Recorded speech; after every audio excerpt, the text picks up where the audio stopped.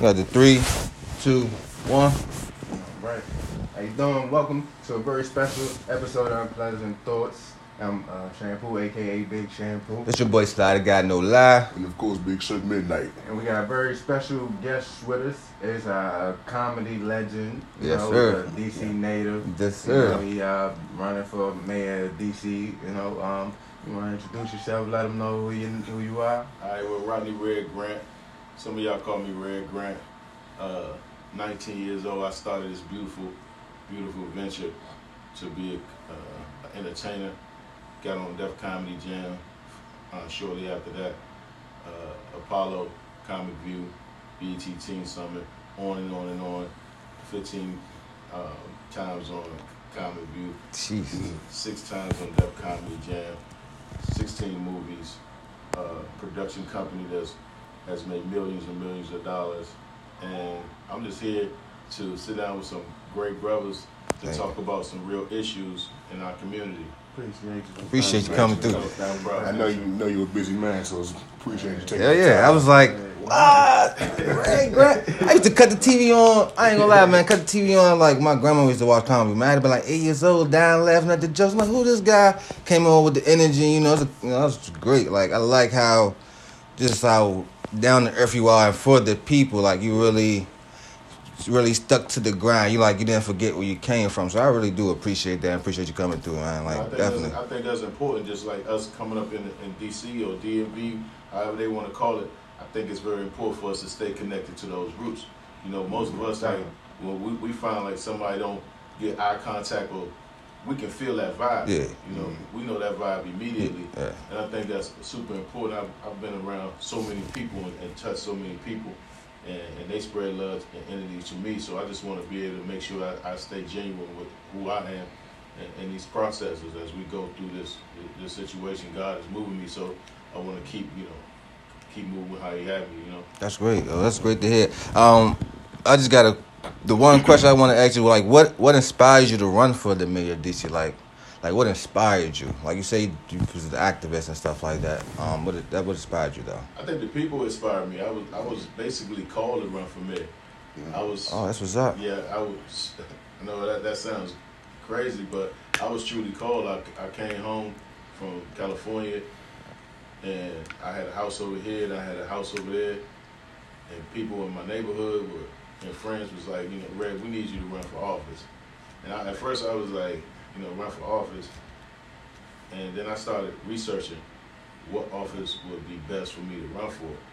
I didn't want to be a council member because I'm not a legislator. Okay. So I had to fall back on my business.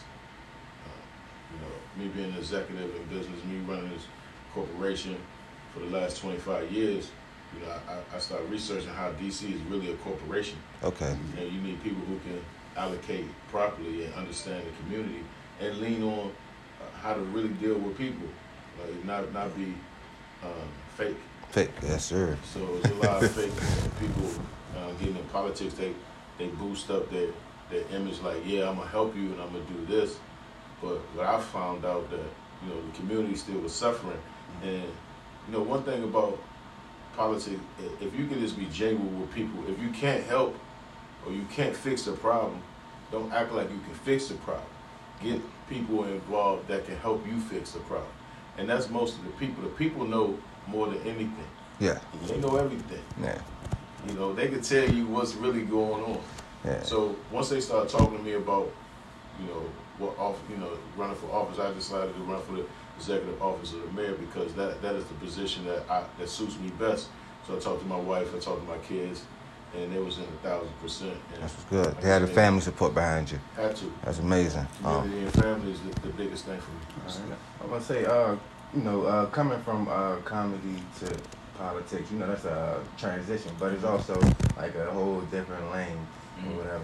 I admire it though, because it's like you can't really be put in a box. Yeah. You know what I'm saying? But what makes you think you qualified to run for mayor? Because some people probably doubt you, but you probably know what you can do regardless. Everybody got doubters when they first starting out in a new field.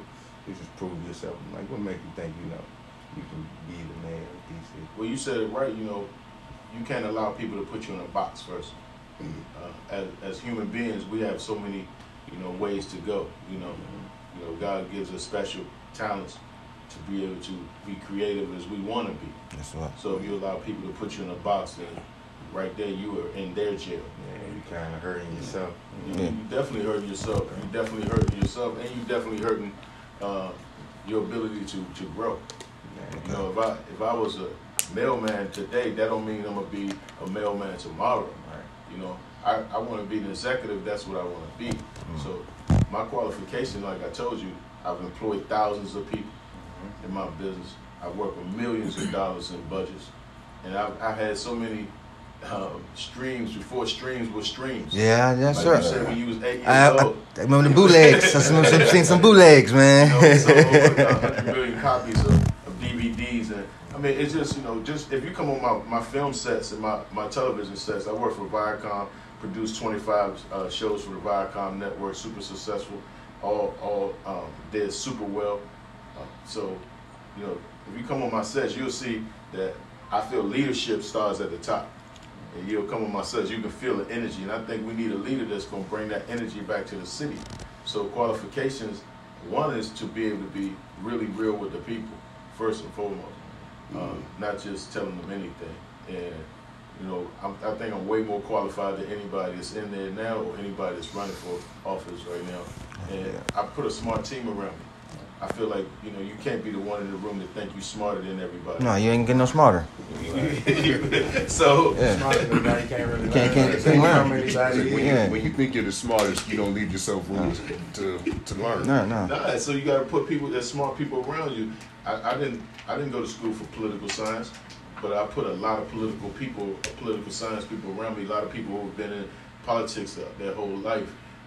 And I respect them a lot, and I respect how they teach me the things that I don't know, and I teach them the things that they don't know. Right. I think leadership starts at the top. It's like a crown chakra. It's like you got to be able to flow that energy down from the top. And I feel like everybody that works around me feels that energy, is motivated. So our city just has to be motivated again, because it's off a little bit. I feel like that's how I feel like.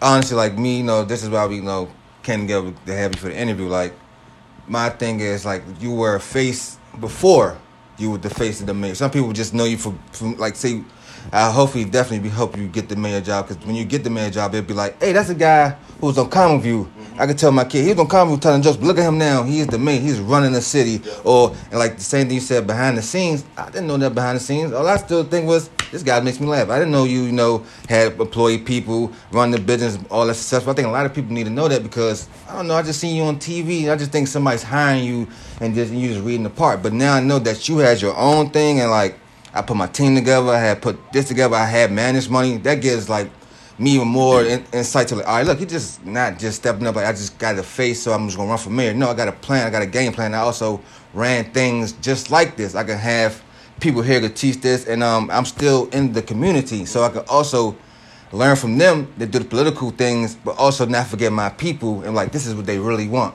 You know what I mean? So I really appreciate that. Was only 10% of my life. Yeah. So the other 90% was production. Okay. So a lot of people don't know that. Yeah, I'm saying a lot of people don't know that. And I mean, it's cool, but if they research, that's why I come on the shows like you guys, so they can always know that it's bigger than just the entertainer side. Okay. I'm a father, I'm a husband, I'm a businessman, I'm a philanthropist, humanitarian. I'm not a politician, I'm a humanitarian. I tell people all the time, I'm a humanitarian first. Okay. And I'm running for a political office, but that don't take away from me being a humanitarian. Okay. That's why I can still go see backyard. Yeah. I can go see, I can still pull up on people in a real way, because they understand that I'm a human first. Yes. And I think if we start dealing with people in the human ways that and get away from the political outlet, we can really change some things in our community. When Marion Barry was mayor, he really touched us. They would say that he did what he did, but he never turned his back on the people of DC. So we need more people that's going to always be in touch with that system. Yeah. be able to really be a human in these positions. Yeah, see, I like the Marion Barry. Like I've heard of it growing up, and it been a part of the community. I don't care who he was. They was like, I don't care what he did, he still was doing for the city. Yeah. And then that just shows you he still made human mistakes. Like, I heard a lot of people say they want him to be the man. but again, they wish he could come back. Like, yeah. I'm studying him right now. I'm at UDC, taking a political science, political DC politics class, and we studying certain things from DC, like from the 1800s. So when this city was really, when slaves came to the city Really put it running from together. the south, and like in 1867, when black men first got their right to vote, they was fighting like crazy for us not to get that right. So that's why it upsets me when we don't go out and vote, especially black men, because black men, we was the first to get our voting rights, and we had them for 7 years in DC. And because we became so strong politically, they got rid of home rule for 100 years, from 1874 to 1974. So for 100 years, they didn't let us vote at all. People would rather them not even vote as a city, regardless of what race it was, than to have black men vote and control our own destiny. That's a history lesson. We gotta include black people. We might as well just cut Cut the whole. Right. That's how it kind of is now. It's like some things kind of do still do like that. Yes. But that's why we gotta always communicate with each other, because history is always repeating itself. If we allow it, it's like 2.0 of it. So we can't ever forget where we come from, and we can't ever not lean on our power. Okay. Our power is bigger than us. We can sit back and say, "Well, man, I ain't voting. It don't really make no change." It do make a change if we all get together and become one. We the strongest humans in the world when we have one. Yeah. Go get up, go knock on your neighbor door. Hey man, I'm about to go vote. Come on, hop in the car. We about to go ride. Let's go. I mean, it's like, that's why I told you, November 8th is gonna be a party to the poll when they vote for Red Grant. Oh yeah, I'm Party there. to the poll. I'm there. It's a party So- to the poll, November 8th. I always tell people, November 8th, party to the poll. You know? So, I know you said you started when you were 19, Yeah. started in the business, and around that time, around that age, a lot of people in DC and the DMV area really, that was a real formative years, and that's when you start to get yourself involved in the environment. And I see you pretty much had to become your own product to avoid becoming the product of your environment. I agree. That's what's up. So, as you from you doing that, you say you've been in business for 25 years, doing your own thing. How do you want to help the youth in DC to take that path and not become products of their environment? Well, that's a great question, because when I was, Where'd you grow up? I was getting ready to tell you, I was born at DC General Hospital. I moved uptown to Tyler House. We lived in Tyler House for about 5 years.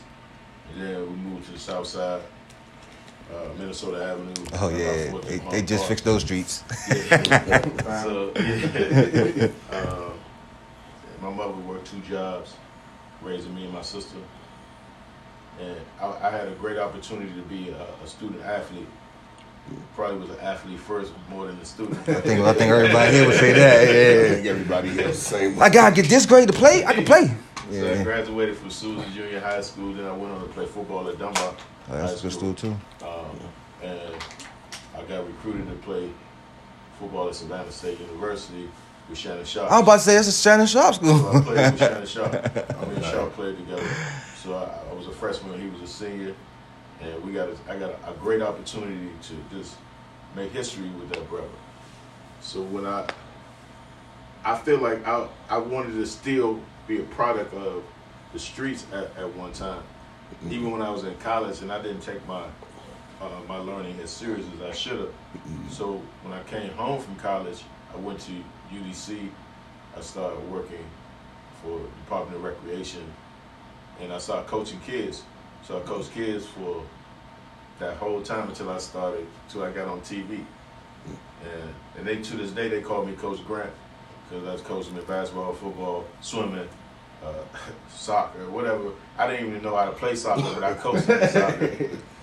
But I just think implementing those programs again, you know, opening up our recreation centers, you know, building programs. My program, Don't Shoot Guns, Shoot Cameras, is the biggest program coming out of D.C., helping kids learn filmmaking from beginning to end.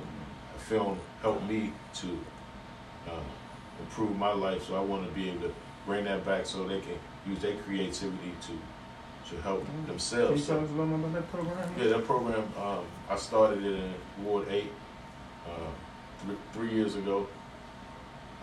Really, it was 2.5 years, 2.5 summers ago, and we that was our first core. Me and Anwan Big G Glover came together to give these kids an opportunity to write the films.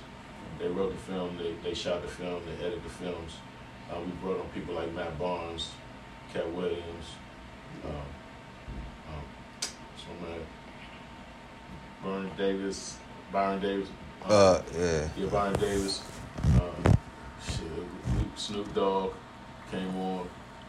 A couple of people came on to just help the program, but you know the initial core was in Ward 8, and then we moved last year to Ward 5, and we did also Los Angeles. So we moved it from we did DC and LA last year, and the kids last year wrote about gentrification and social media.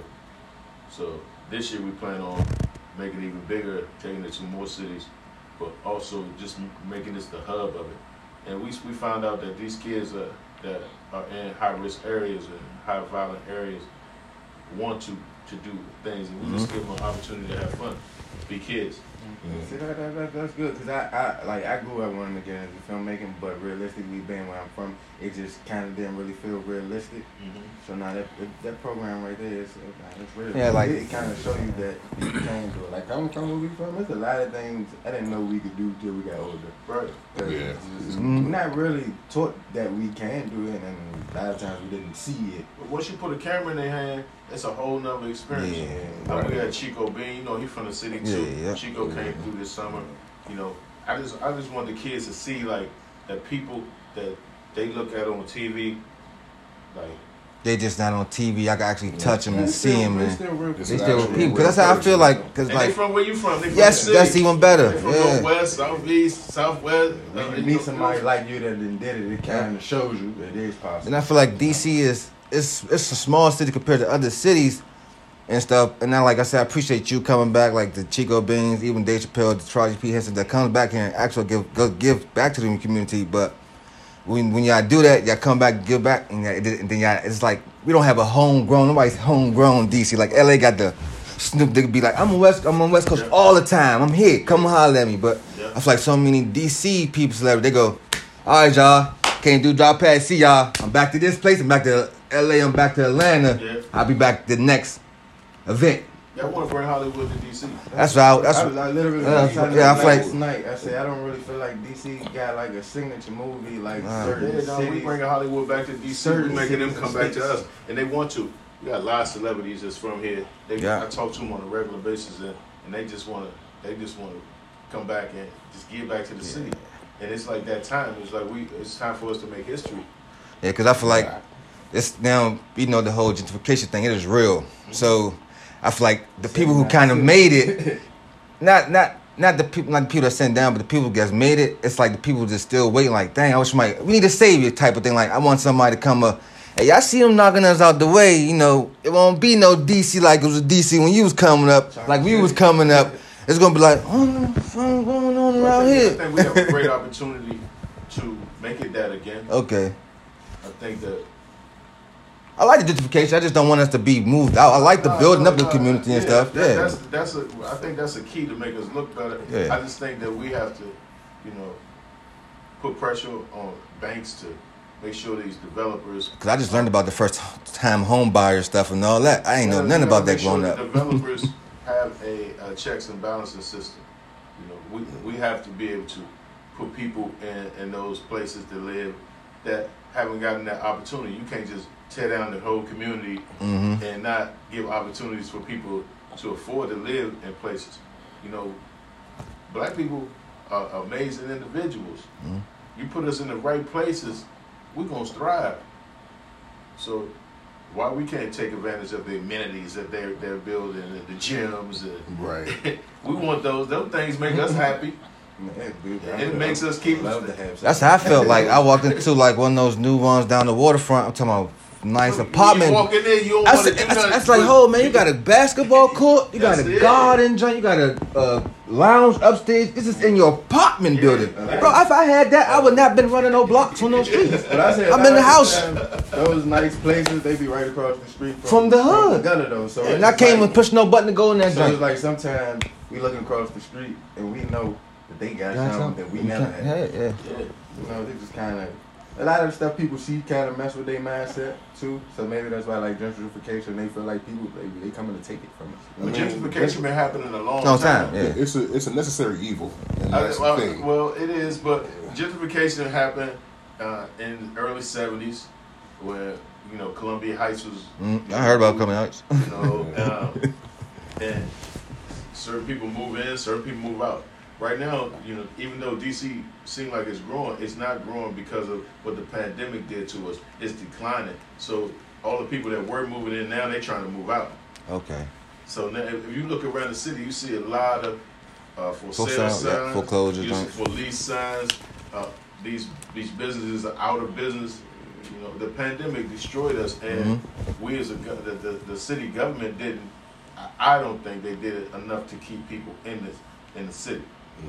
I think that we offer them PPEs and we offer them different things like that, but we have an opportunity to keep people in the city.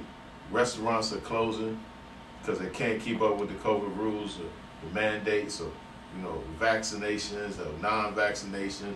Then we got a separatism system. We got a system that separates us through vaccines now. If I got the vaccination, you don't have the vaccination, then they like, oh no, well, it's almost like when we was in the '60s, when if you black or you white, you can't drink at the water fountain now, and we can't be a society like that. We know COVID is becoming an endemic, and a lot of people, if you don't know what the word endemic is, it's what the flu is. It's not going nowhere. It's not going anywhere, so we're gonna have to learn to live with it, and you're gonna have to like they take your flu shot every year. If you feel like your antibodies ain't strong enough, you go in there and get it. Some people, when they get COVID, it don't affect them at all. They might lose taste or smell and it's over. And some people it put them down. So it's a delicate situation, but we have to be able to not be separated from this situation. Yeah, I feel like COVID's doing the more of a dividing thing instead of uniting. I feel like this time we need to unite because it is literally the common enemy. COVID-19 is taking out the human race. Just.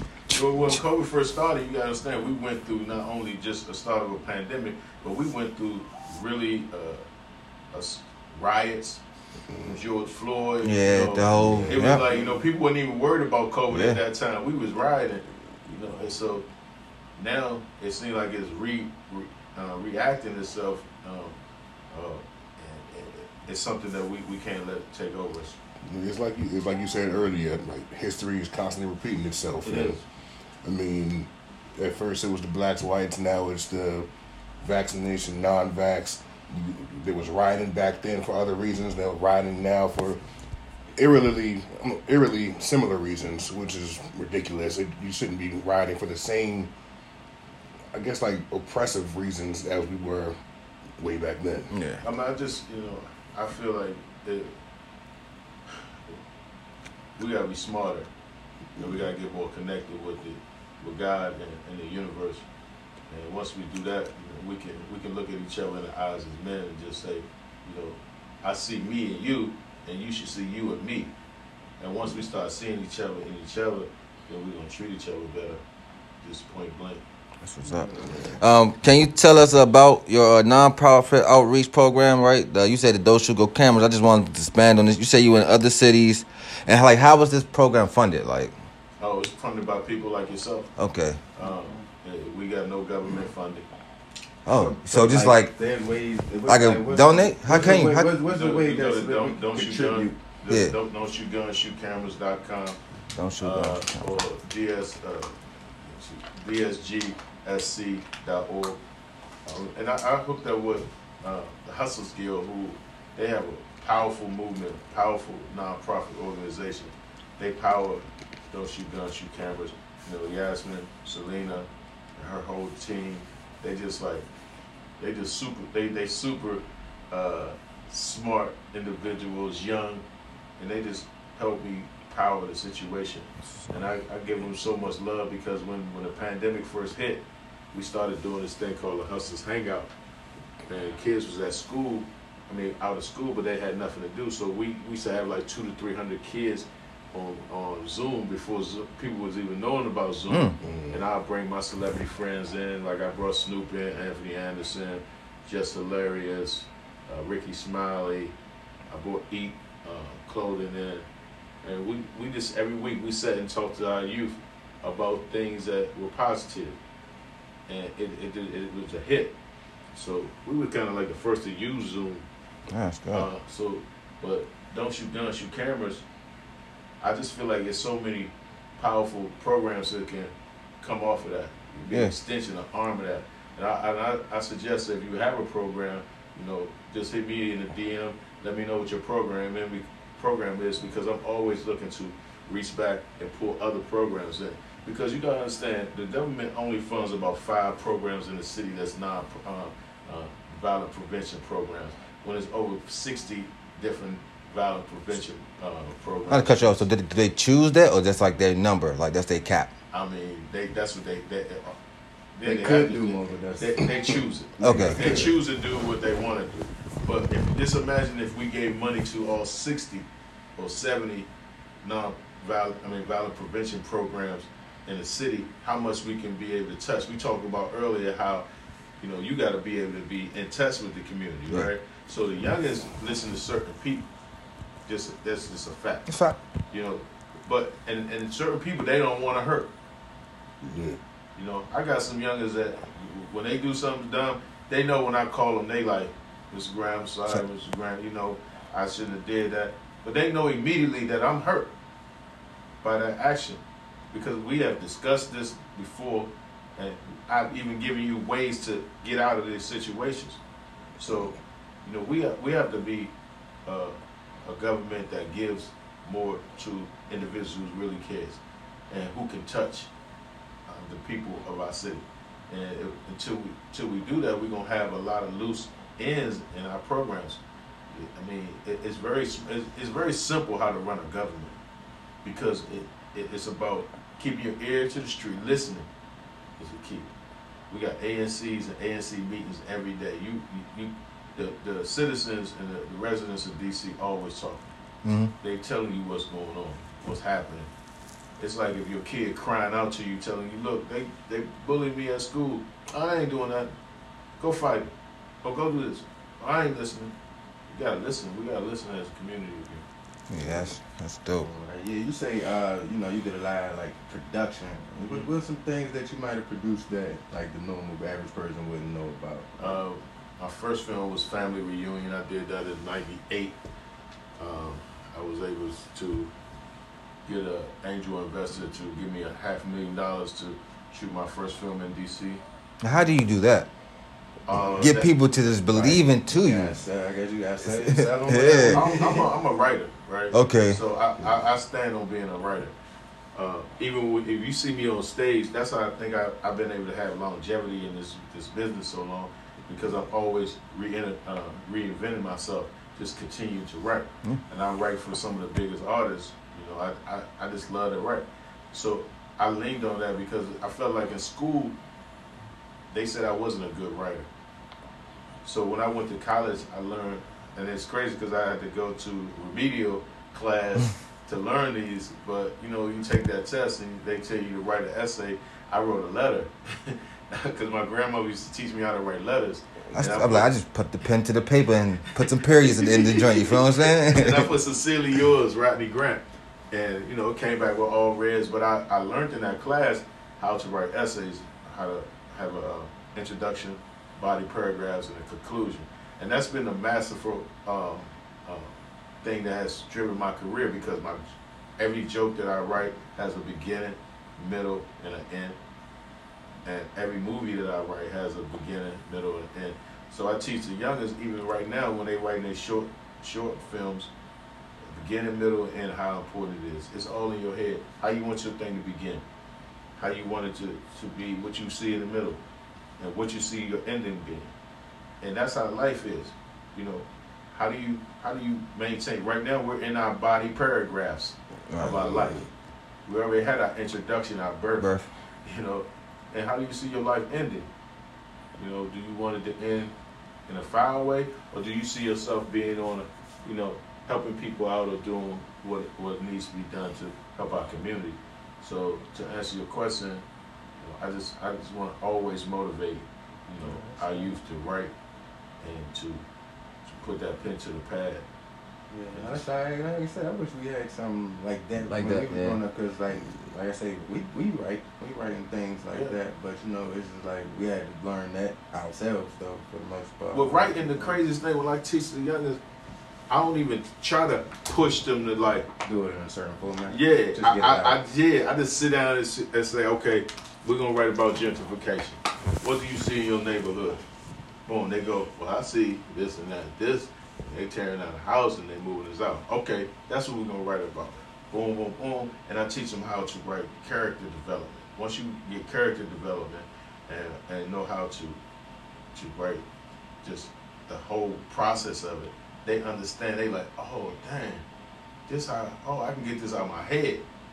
They don't have. As long as you get it out your head, you can structure it properly. Yeah. So it's important to get it out your head, and I think that helps with mental health.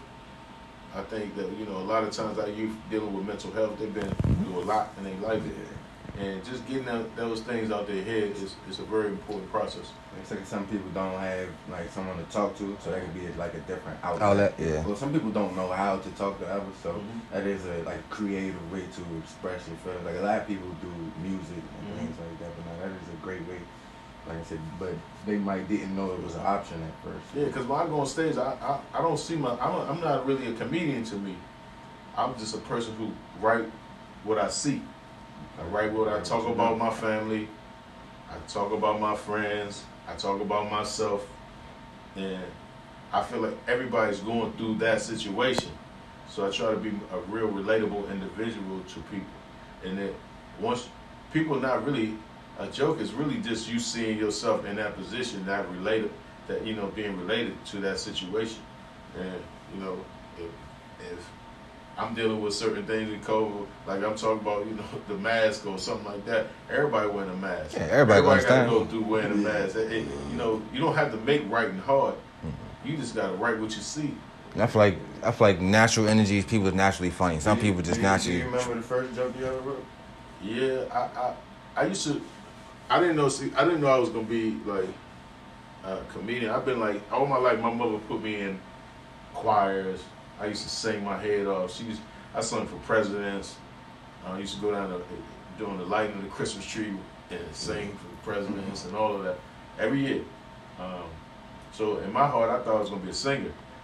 And then when I got to school, to Savannah State, we all used to do these like talent shows, and I used to come and do this character called Reverend Feelgood, and Sharp and them used to be my security, and we used to go, you know, but I wasn't trying to be no comedian. I was just trying to entertain. I think my first joke was a terrible joke. You gotta start something. My first time on stage was at Mr. Henry's in Adams Morgan, and I talked about if Wonder Woman came to my neighborhood, they would shoot her wrist off or something. It was the crowd ain't even really. They was like, whoa, they be shooting Wonder Woman.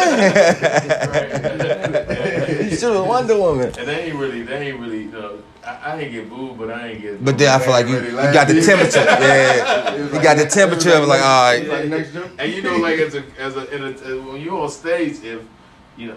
Sometimes silent is worse than a boo. Yeah, it's like It's a real psychological killer. Mm-hmm. It is. Like y'all ain't hear the joke. That's So when I got on stage, one of my frat brothers, shout out to Cap Alpha Psi, one of my frat brothers, Rob Pearson, he was like, we was sitting in the car, he was like, I was like, how I do? He was like, you did all right, but he was like, but you ain't talking about what you talk about when you with us. He was like, So you went up there and tried to pretend to be somebody you wasn't, or I wasn't talking about the Some reality okay. of what's going on in my real life. okay. You know, so once he was like, man, you gotta talk about like when you be with that stuff you be talking about with your mother and your kid, your father and all that. He was like, once you talk, man, you do that stuff you do in the house. Excuse me, in the house. I was like, oh damn. And once he told me that, I was like, don't go away from who you are. Wow, yeah. You know, just do what you've been doing that make them laugh. Okay. So I started doing that, and I became a beast. I say now, what I'm getting from you, man, like I never knew you was in all this, like fraternities. Like one thing I feel like you are as a man, like you always found yourself to do something, so you wouldn't get into other things and still try to, like I'm doing this, but I ain't gonna just do that only. I'm gonna go do this too. I'm gonna go do that too. I'm gonna go do that too. I'm not about to just focus on one thing. I'm gonna be, what do you say, jack of all trades and stuff like that. But I like that though. Like you don't feel buck like yourself. you use comedy as a stepping stone to get like other things that you want to Yeah, pursue? it's the base Just the of my first step, entertainment. It's like right now too. This is my last tour. I'm touring with Cat Williams, and we do Friday and Saturday. I come back and I campaign from all week long, and I'll be even campaigning when I'm out of town for those 2 days. But it is, he asked me to come and be on this tour, and I was like, well, I'm running for mayor right now. He was like, well, I'll make sure it's your last tour. I was like, and we doing 100. We did I think it's 100 cities. But it's meaningful for me. I think it's sad that I gotta get away from it, but I did it for 30 years, and I feel like I'm at that point in my life that I can continue to grow. Yeah. Without being on stage. So I think like it is, it. to answer your question, it's my base. It's been my base. I'm not gonna run from it. I don't care if people be like, well, he a comedian, he can't do. I'll be like, That don't make no sense Nah, I though. get that, Yeah. though. 'Cause I said, maybe Jesse the Body Ventura was a Yeah, Arnold wrestler. Schwarzenegger, Was a governor. You feel me? It's just so many people that's been in entertainment. Sonny Bono, was a singer. That don't make you dumb because you're in entertainment. Yeah, that's not the only thing you can To do. do, yeah. So that's all right. Yeah. That's like them. Like this podcast, it's just like the first step of we got a bigger goal than just sitting around. but don't talking. ever lose the originality of it. Nah, yeah, we want to keep it going like this. Because but, this is a good vibe.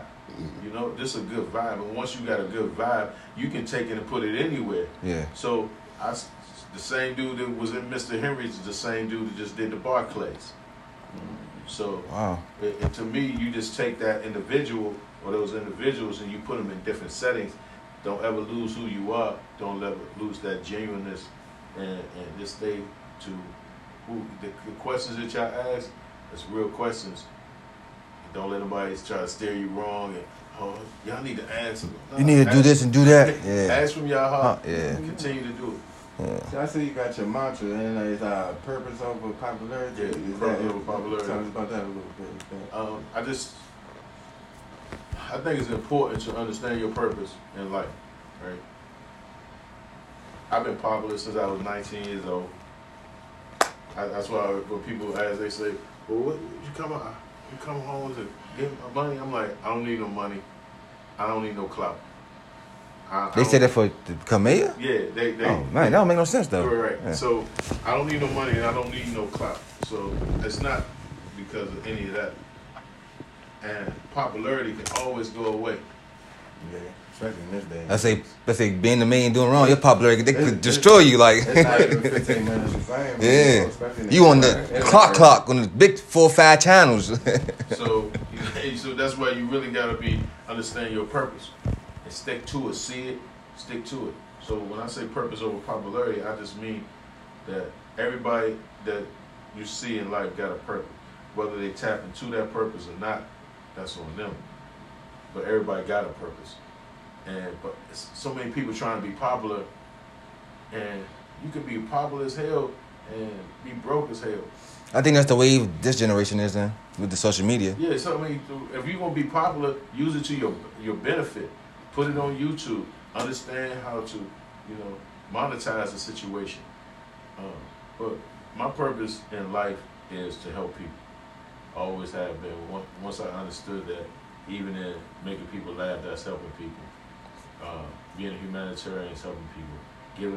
Giving back as a philanthropist is helping people. And I always just want to stick to my purpose and not let nobody take me away from that purpose, no matter who I am, who they think I am. You know, so because some people assume that you're a certain person till they meet you, and then when they meet you, they understand that he just you're human. You're a human being. Not misjudge or took, you know what I'm saying? Yeah, so who I knew. Yeah, so that's why I tell them don't put me in a box, and don't assume who I am. I always tell people you should read the 4 Agreements. You know, if you never read the 4 Agreements, it teach you how to keep your words impeccable.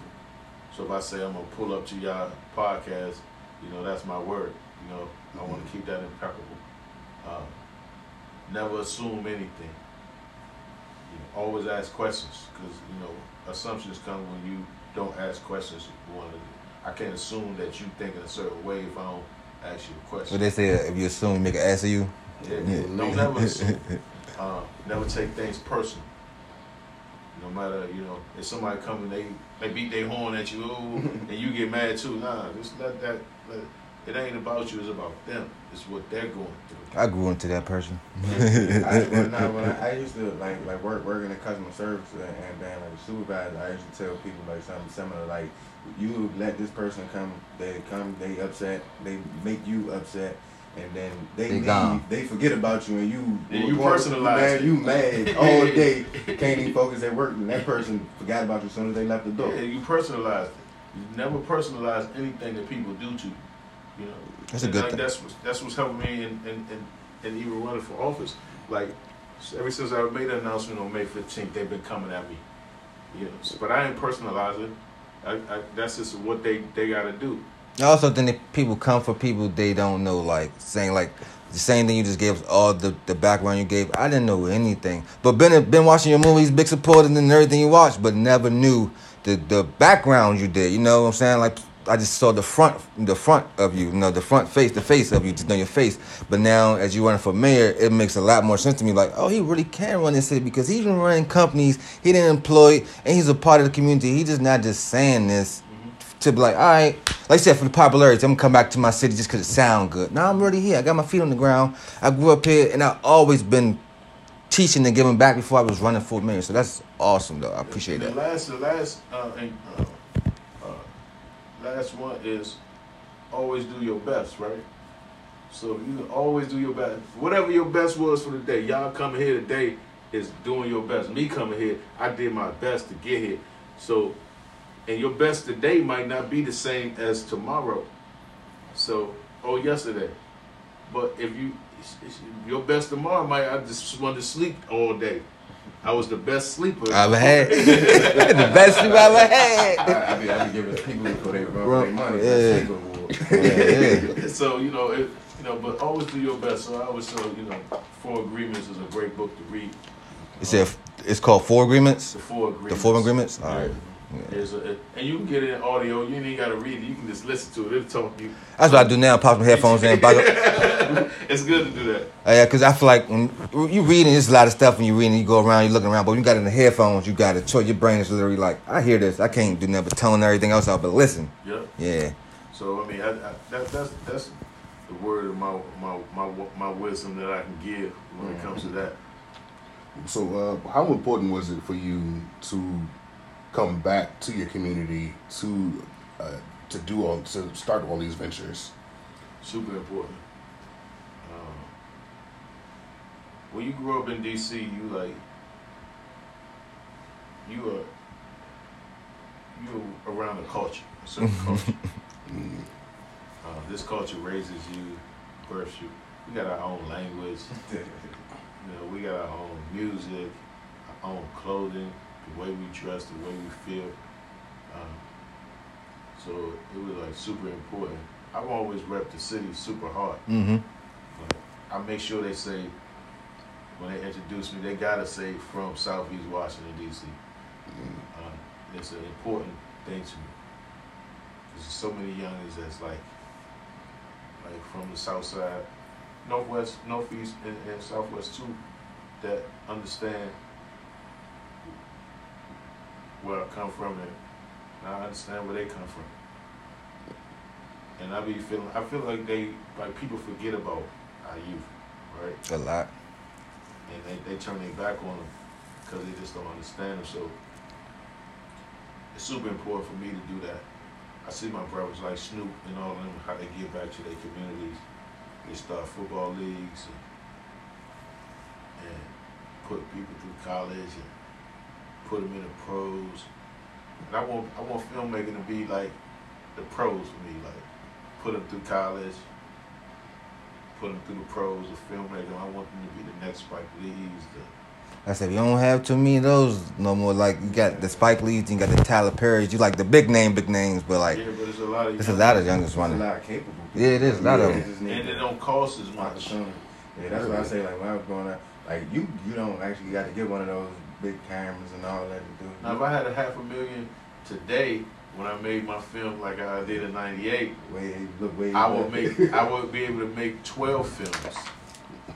Oh. So, and I was just barely made a film with the budget, yeah. You know, so because film was more expensive, now we got digital. You ain't gotta worry about. I gotta go buy that film. Don't waste that film. You gotta go develop it. Yeah. You gotta, it's a lot of, it goes into that. But to answer your question, that it's super important for me to be in DC, live in DC, help DC, because I just think it's something magical here, and it's worth me coming back. It's definitely magical. Stars always made here. But that's what I tell them, man. I say, like, LA, they had their movies. They got their Boys in the Hood. Atlanta got their movies. That's what DC need one, like a movie that kind of like. And that's what I'm making. It show the area, like I'm creating like about 3 or 4 of those right now as we speak. Movies based on the city. Like, but actually, like you feel the culture. DC. It's a DC movie. You know it's DC. You actually can see the hoods. Oh, I know that store right there. That store really right there. Yeah. Like I said, instead of just in another place in saying they set in DC. Yeah. You got the green screen in the background. Just got the White House. Everybody just fake walking. No. They don't look like that. But it's a huge ass fence right there. You ain't that close to that fence. But people from in the house. That's not from here. They Well, no, we know. It's a barricade before we get to all that shit. White House, the Monument, that's all they need to see. Oh, that's DC. That's DC. Yeah. It's definitely good. Like, you're definitely a man of your word in terms of like what you practice what you preach. Yeah, sure. And I could just see that just in the form of your answers you're giving to us here. How you always said your writing style, it was always important to have a beginning, middle, and like even the way you're answering the questions here, you format it that way. Mm-hmm. So it's true I to feel see. like you gotta get. I think answer the question. Don't beat around the bush. Don't. But they say don't be too political. Yeah, don't feel people's emotions, man. I can't. Hold on. It's enough bureaucracy in the world right now to slow stuff down. People ask you a question, answer, or if you don't know the answer, tell them straight up. I can't answer that question because I need to do a little bit more research. I'm not well informed on that. But don't bullshit. I hate when people BS me and just be like, oh yeah, hey, how you doing? I hate the hey, how you doing, the leave you. I just feel like, if you say you're in a public office or you're doing public service, you're supposed to just stop and be able to talk and give people that energy. Or set up a forum for people to come in and ask you questions.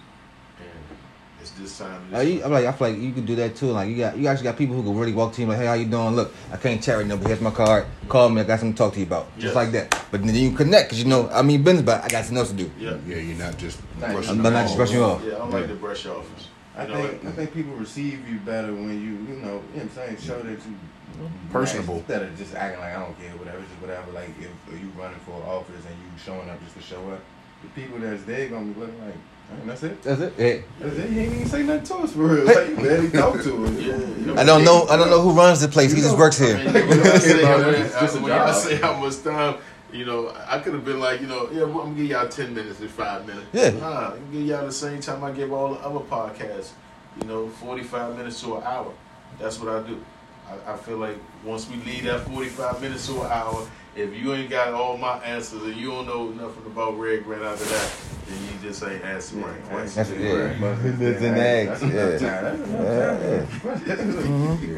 Sure. Now this gonna be a huge interview right here. Yeah. It's gonna definitely be national. I definitely appreciate you coming through. I know we ain't gonna hold you too long because you know the 45-minute album are coming up. Yeah.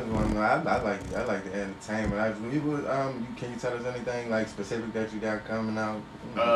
Any way we can contribute? Yeah, I want it. All right, so I tell people all the time, go to grantformaddc.com, become a volunteer, donate.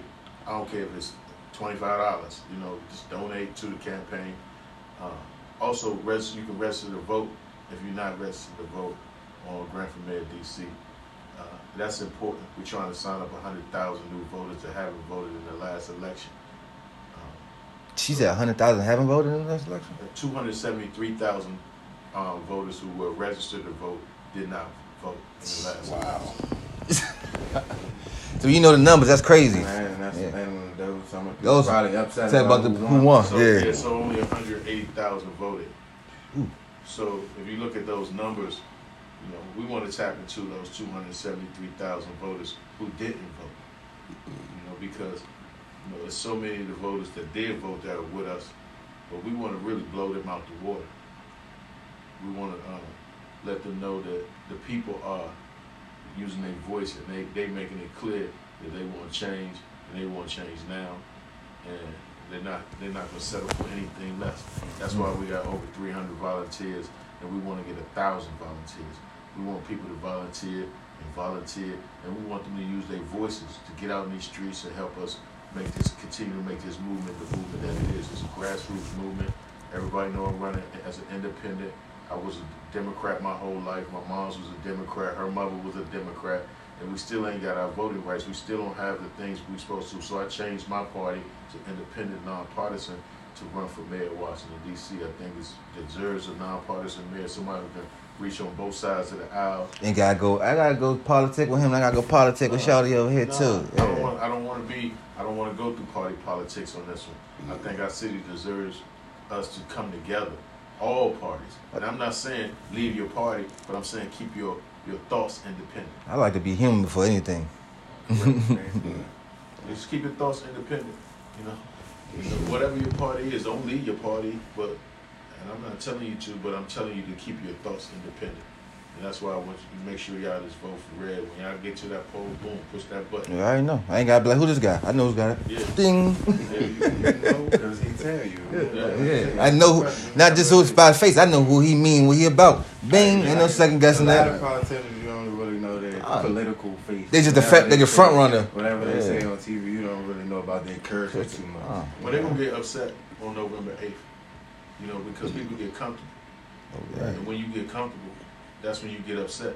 It's like any other fight you win. You never can go in there comfortable.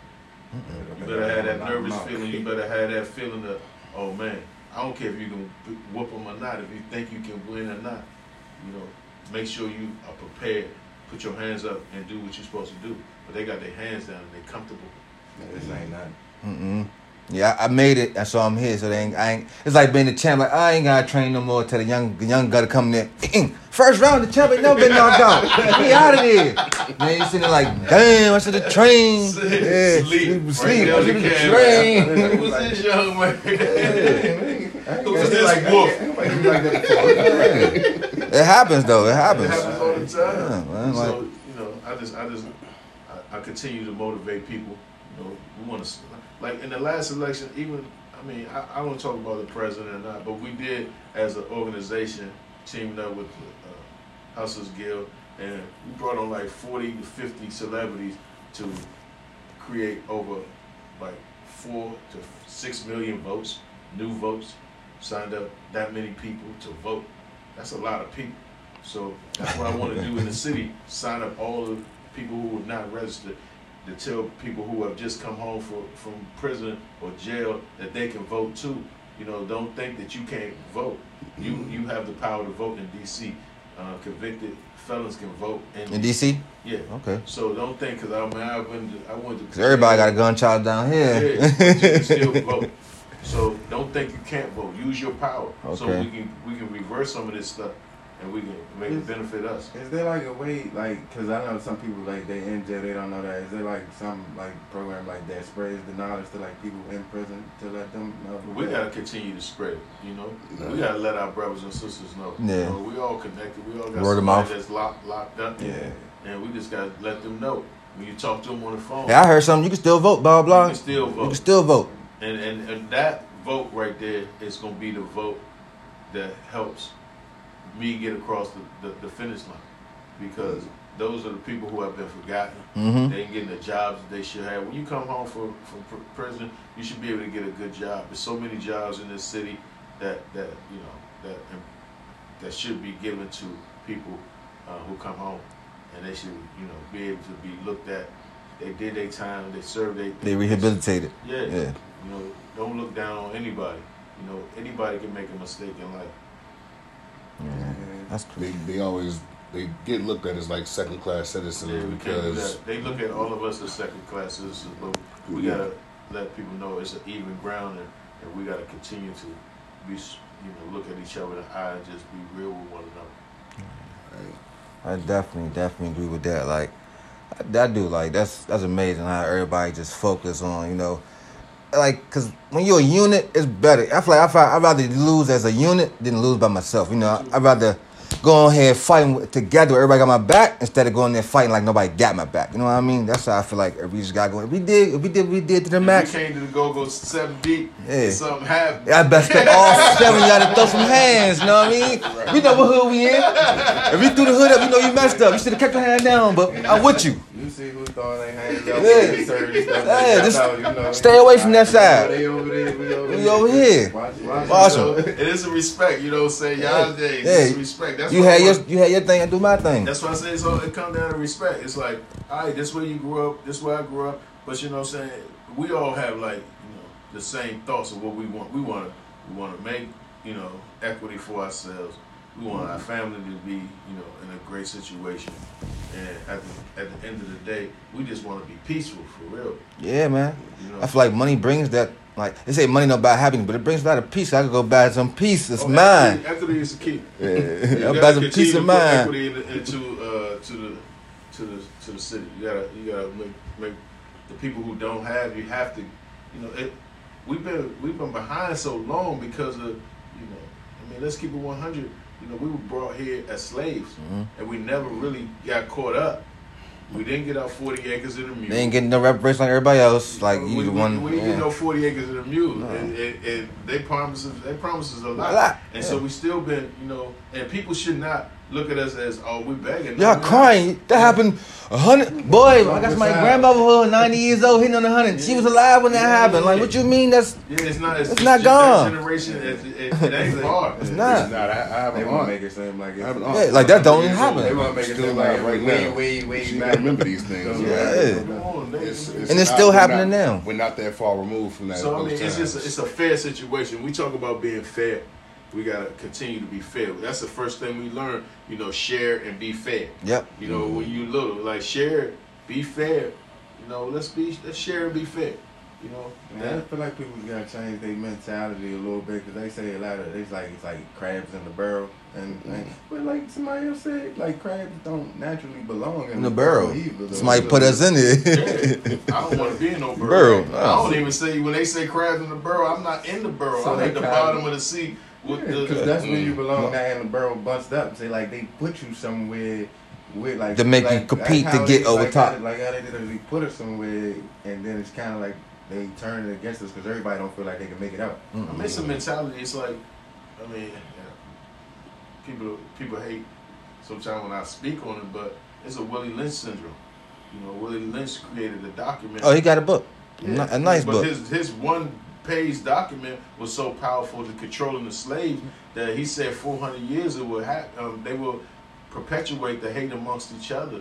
You know, and that was supposed to be in 2012 when we got free from that situation. It's 22 now, so we 10 years far-fetched from that situation, and we still perpetuating the hate amongst each other, and we can't. And now it's bigger. Now the Willie Lynch document ain't just for African Americans; it's for all Americans. Now we perpetuating the hate against one another, and you know, This is We becoming can't more do it. economical than anything. Yeah, it's like, it's like separatism at all times, and we can't have that. We got to fight against that. This period and point blank. And when I leave this earth, hopefully they look back and say, Red fought for, the rights of people in general, just people, all people. All people, man. Yeah, like why can't I have all friends? Yeah. Why can't I learn from all people? Shouldn't have to choose. Yeah. Yeah, why